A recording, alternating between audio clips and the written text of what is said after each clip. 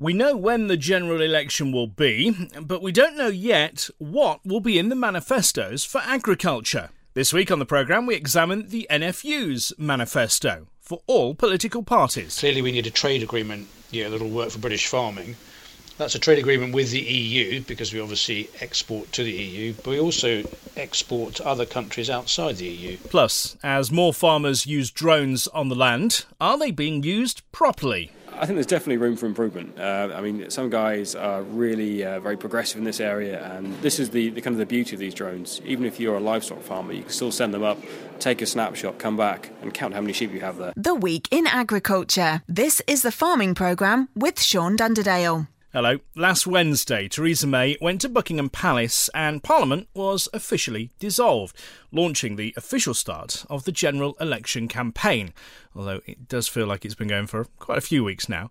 This week, the major parties will be unveiling their manifestos, outlining why you should vote for them come June the 8th. But what should be in those manifestos for farming? Well, the National Farmers Union has launched its own manifesto, setting out what it would like to see the next government, whoever it may be, focuses on as far as agriculture is concerned.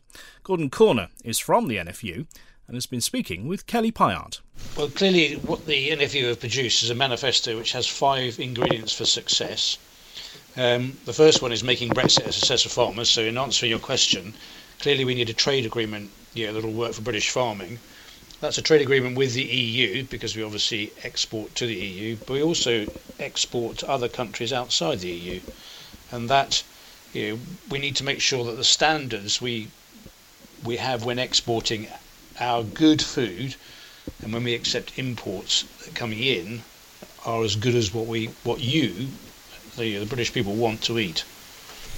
Absolutely. And I know another topic in there which is a big concern is the loss of EU workers and guaranteeing their rights here. What is it that farmers are calling for there? Well, all we need is a scheme, of continued access to non-UK seasonal workers, and also to non-seasonal workers. So there's a lot of workers that are here.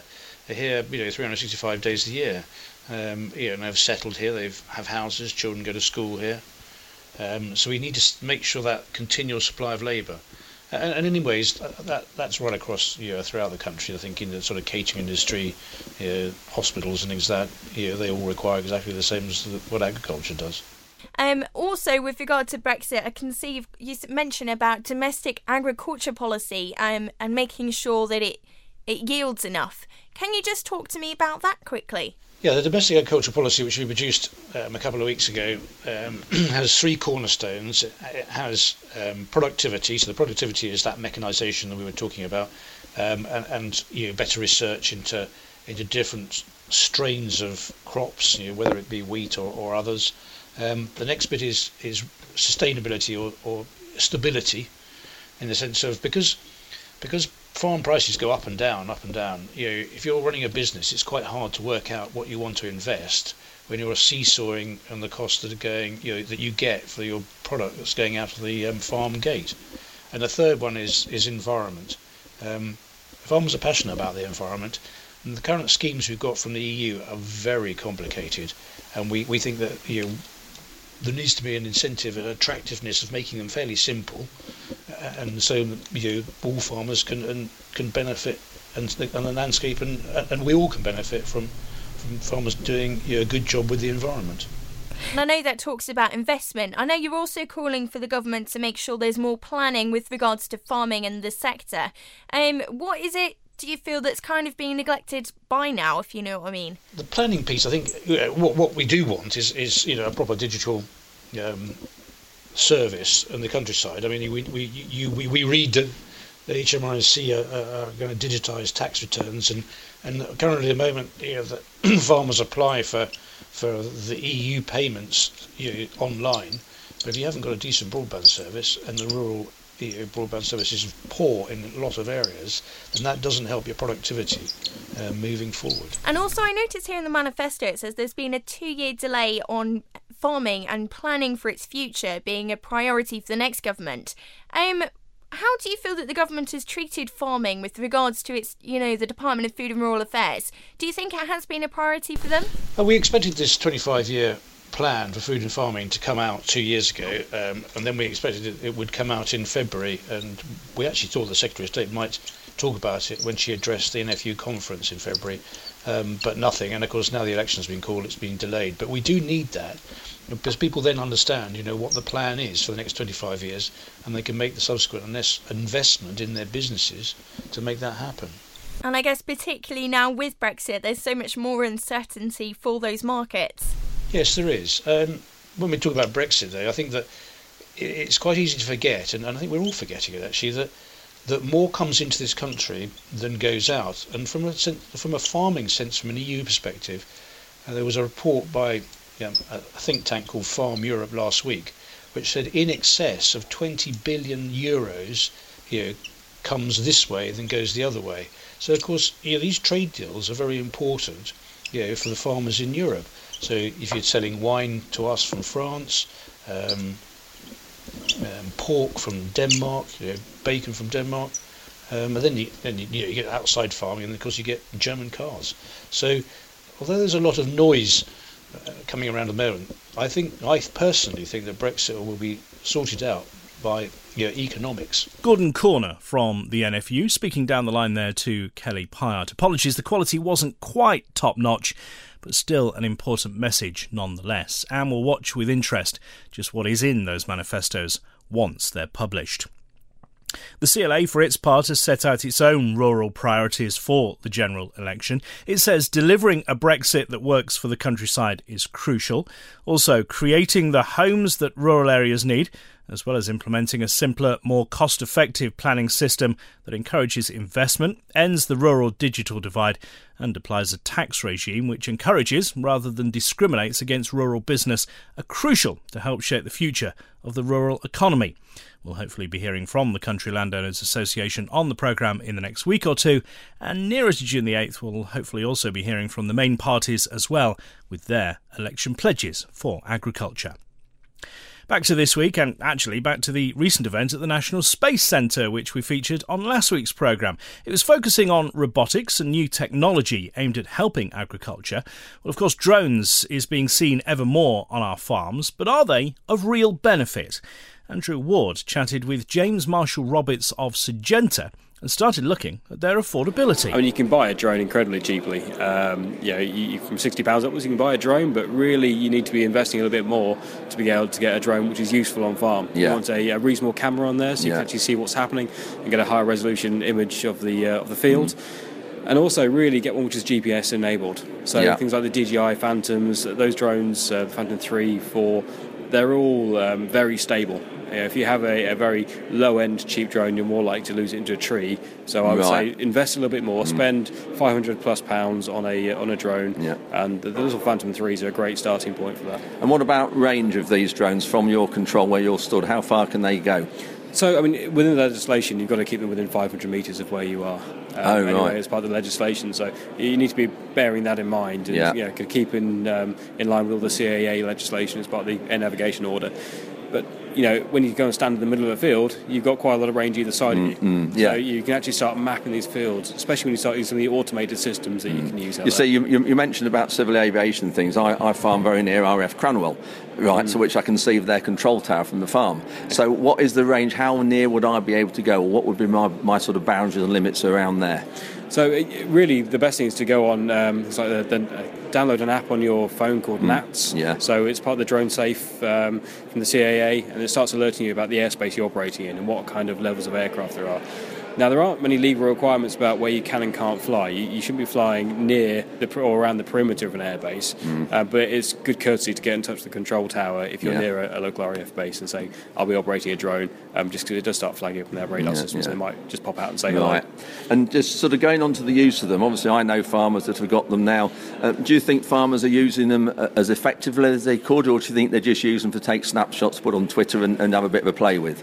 I think there's definitely room for improvement. Some guys are really very progressive in this area and really utilising these to the full, kind of automation of the drones, stitching them all together, and be able to really visualise what's happening in the field. Yeah. Other guys have got them to go around and have a look and just look for general variation. But this is the kind of the beauty of these drones. Even if you're a livestock farmer, you can still send them up, take a snapshot, come back and count how many sheep you have there. From that very basic level to a fully automated drone flying off and giving you plant health scores across the field. And obviously, years ago, a long while ago, spraying by the air, so aerial spraying with the old fixed-wing planes was banned years ago. Can we at the minute, if not, how long will it be before we can patch spray with a drone? Do you think that's coming?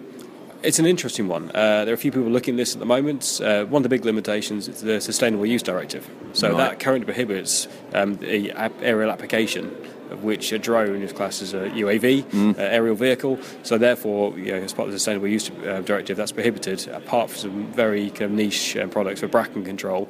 And it's all about where you can't access with traditional equipment you can then apply by air, so in the moors for instance. I'm not sure how quickly it's going to happen. I think it needs to be looking at the legislation and the classification of these drones. The directive was set up aimed at planes and helicopters. Yes. We're talking about a very different level of kind of height and speed and control. And the accuracy, of course, they were very hugely inaccurate, whereas now with GPS and RTK that we've all got, we can apply things much more accurately. So, I think with the way we're going with herbicides and potential loss of some of the actives, if we could apply some of these chemicals from the air, but obviously low down to the crop, that would be a lot more user-friendly than what a lot of people realise. Yeah, one of the challenges here with the industry needing to prove that the droplets coming from the drone are landing where they should be, and as an industry, one of my bugbears is around spray drift from agricultural sprayers, and very keen to see that improved upon across the industry. And from the drones especially, as you do have the downforce from the props, if you're using a quadcopter type drone or even more kind of rotors than that, then that can create a significant downwash. It's making sure that if there are droplets being released from beneath that drone, they're landing where they are, and I think that's one of the factors that will need to be addressed for this to be become a reality. Yeah.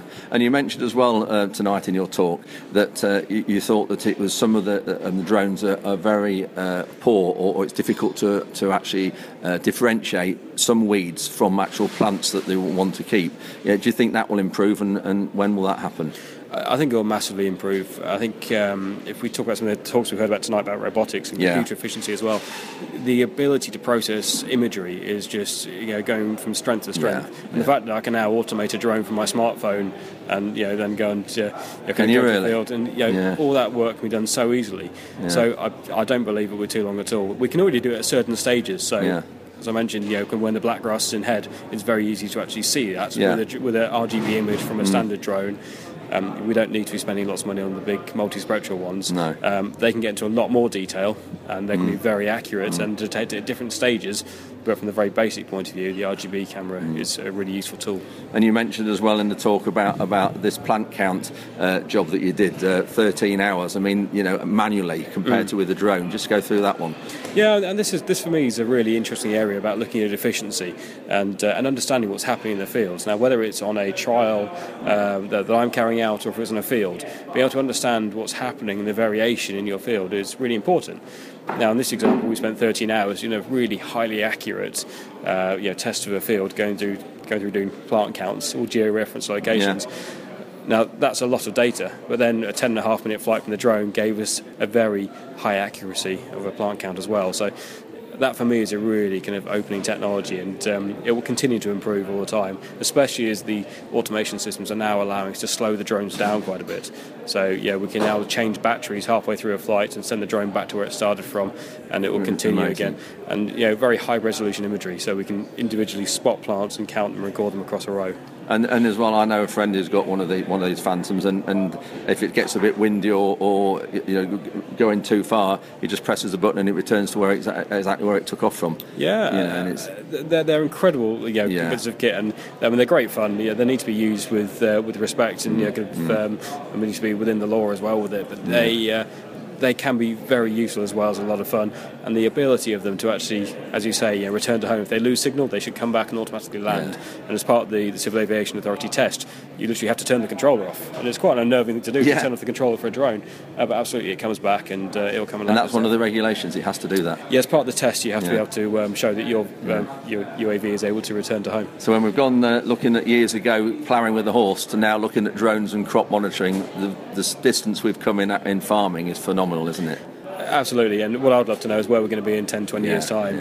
The capability of image analysis that the military have at the moment, what will come available to us in 10 years' time will be very interesting to see. Well, indeed. I wonder what farming will look like in a decade's time. I also wonder who'll be here telling you about it. That was James Marshall Roberts of Syngenta speaking there with Andrew Ward. I'm Sean Dunderdale with your Week in Agriculture, and I feel a bit like a teacher actually now, checking the weekly homework as we focus on our regular reports.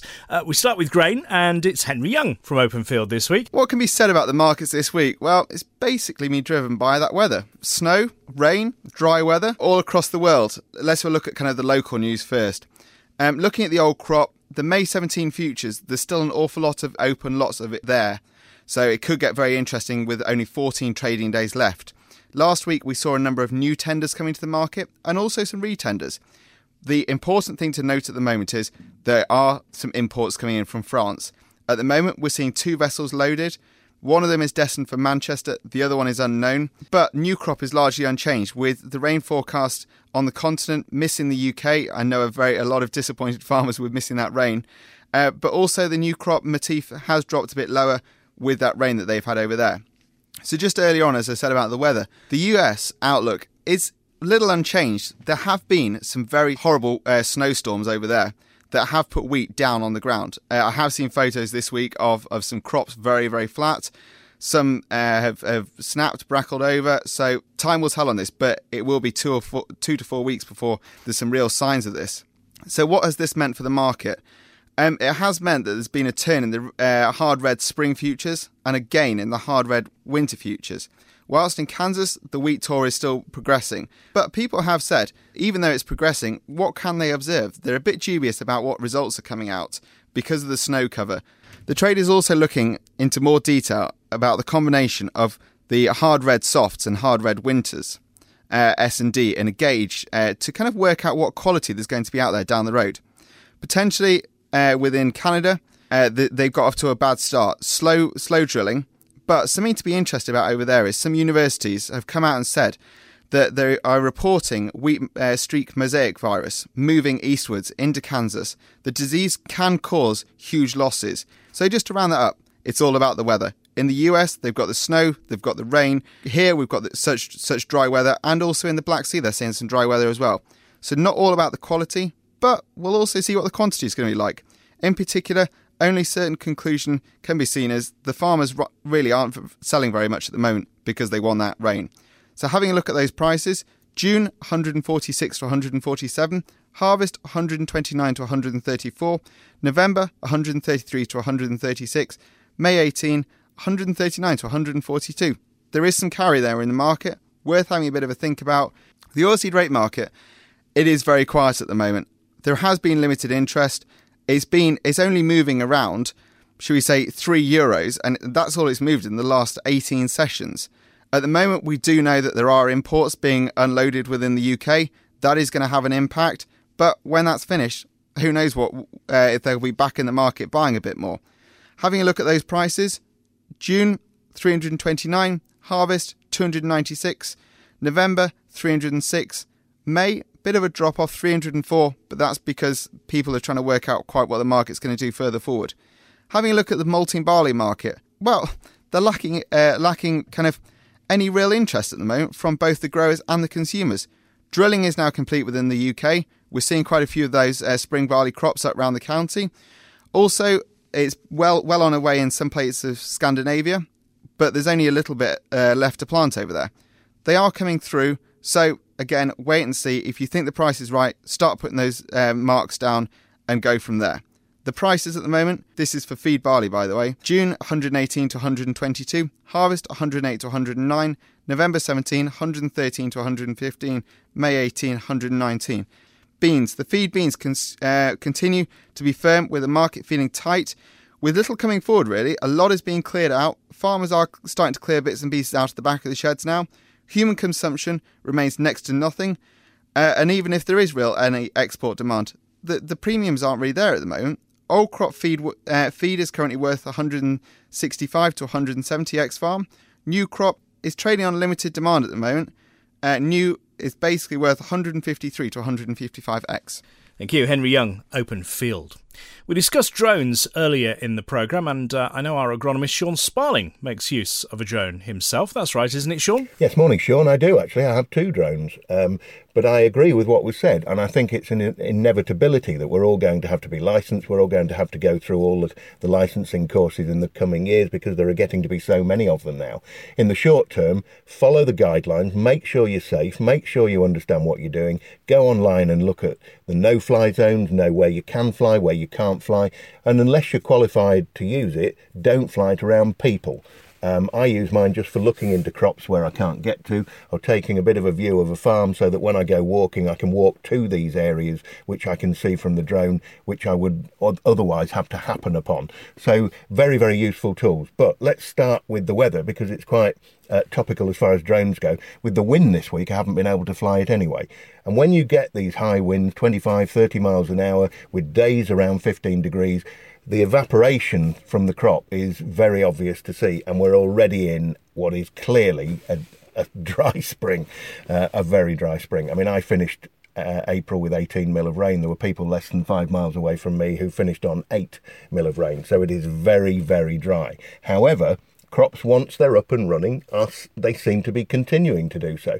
And that's because, as we said last week, you've put them into moisture 2 or 3 inches down. Once they get a root hold, they'll seek out that moisture.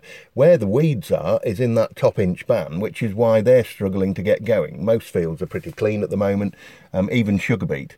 But if you look at the blackgrass, that rain last week was enough to trigger it to grow in some of these spring barleys. Now, there's nothing you can do about it.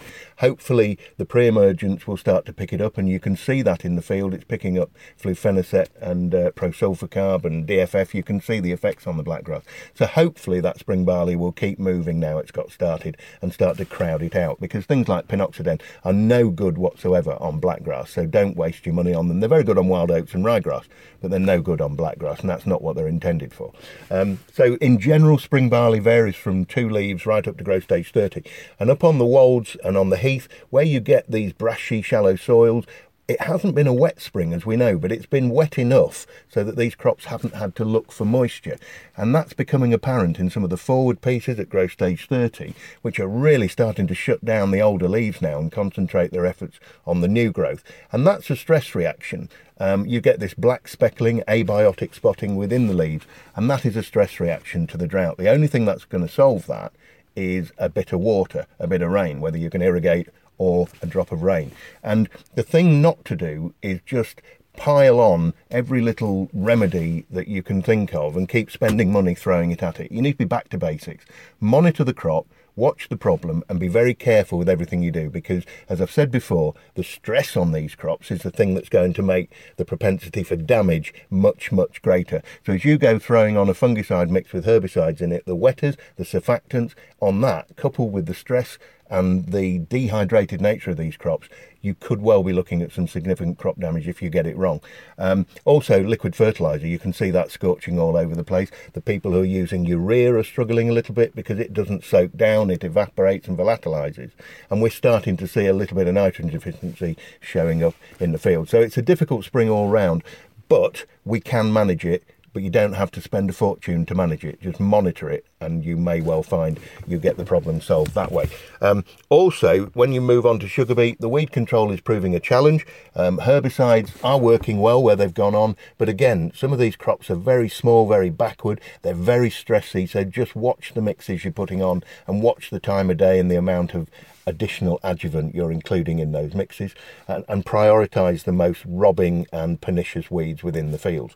Winter wheat, growth stage 31, mine's been on for around 10 days now. Very happy I did that. And remember, this is perfect weather for the spread of septoria. You don't need wet weather. The heavy dews are enough. It's perfect weather for the spread of yellow rust. The heavy dews are enough.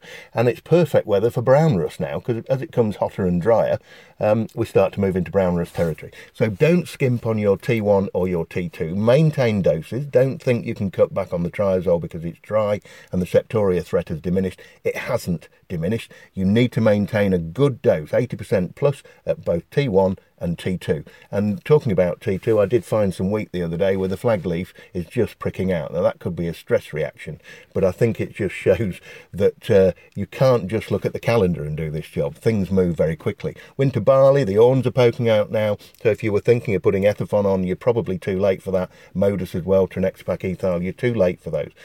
So as the awns come out, you start to consider your flagleaf fungicide, and remember that the awns are an integral part of the photosynthetic system, so you need to make sure they remain clean, as well as the flagleaf and the top of the plant in barley.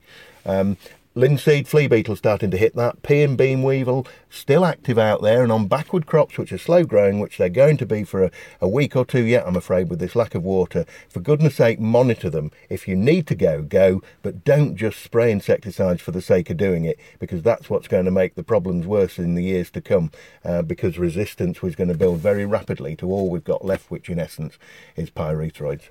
Sean Sparling, Sparling Agronomy Services, as ever, keeping one eye on the weather. So what is in store this week? The Farming Programme, 5-day forecast. Well, today's mostly dry, patchy cloud, highs of 14 Celsius. The wind from the north at 15 miles an hour. Overnight tonight, staying cloudy. We're looking at lows of around 5 Celsius. That wind getting up a bit from the northwest, 10, gusting at 25 miles an hour. And then possibility of a shower or two first thing in the morning, but sunny spells come the afternoon. Highs of 13 Celsius. The wind from the northeast, 20 to 25 miles an hour. Could gust at 30 miles an hour for a time first thing in the morning. Monday night into Tuesday, clear skies. That will push temperatures down 3 or 4 Celsius in places. The wind from the north, 6 to 8 miles an hour. And then some sunshine through Tuesday, cloud building with maybe a shower by the end of the day. 12 Celsius the high, the wind continuing from the north at about 5 to 6 miles an hour. Overnight, again, Tuesday into Wednesday, clear skies, temperatures down to around 3 Celsius, the wind more from the south-southwest, again 6 to 10 miles an hour. And then again, sunny spells to start Wednesday, the possibility of maybe a shower, a little bit of cloud in the afternoon, a bit warmer, 15 Celsius, the high for the middle of the week, the wind from the west-southwest, staying at around 6 or 7 miles an hour. Then the latter end of the week, well, it will be warmer. There is the possibility at the moment forecast of some particularly heavy rain first thing on Friday. 16 Celsius could be the high, though. Overnight lows of 10 Celsius, and that wind more from the east-southeast, gusting around 20 miles an hour. That can change. We'll keep you updated, of course, with our hourly forecasts. For now, though, that is the forecast. Next week, we start the agricultural show season once again. It comes around so quick, doesn't it? It's the Nottinghamshire County show next week. Also, the South Suffolk show as well next Sunday. The first of many happening right across the country. So we'll look at just how important they are to the industry, whether networking or maybe doing more serious business. That's next week. Until then, as ever, have a good week's farming.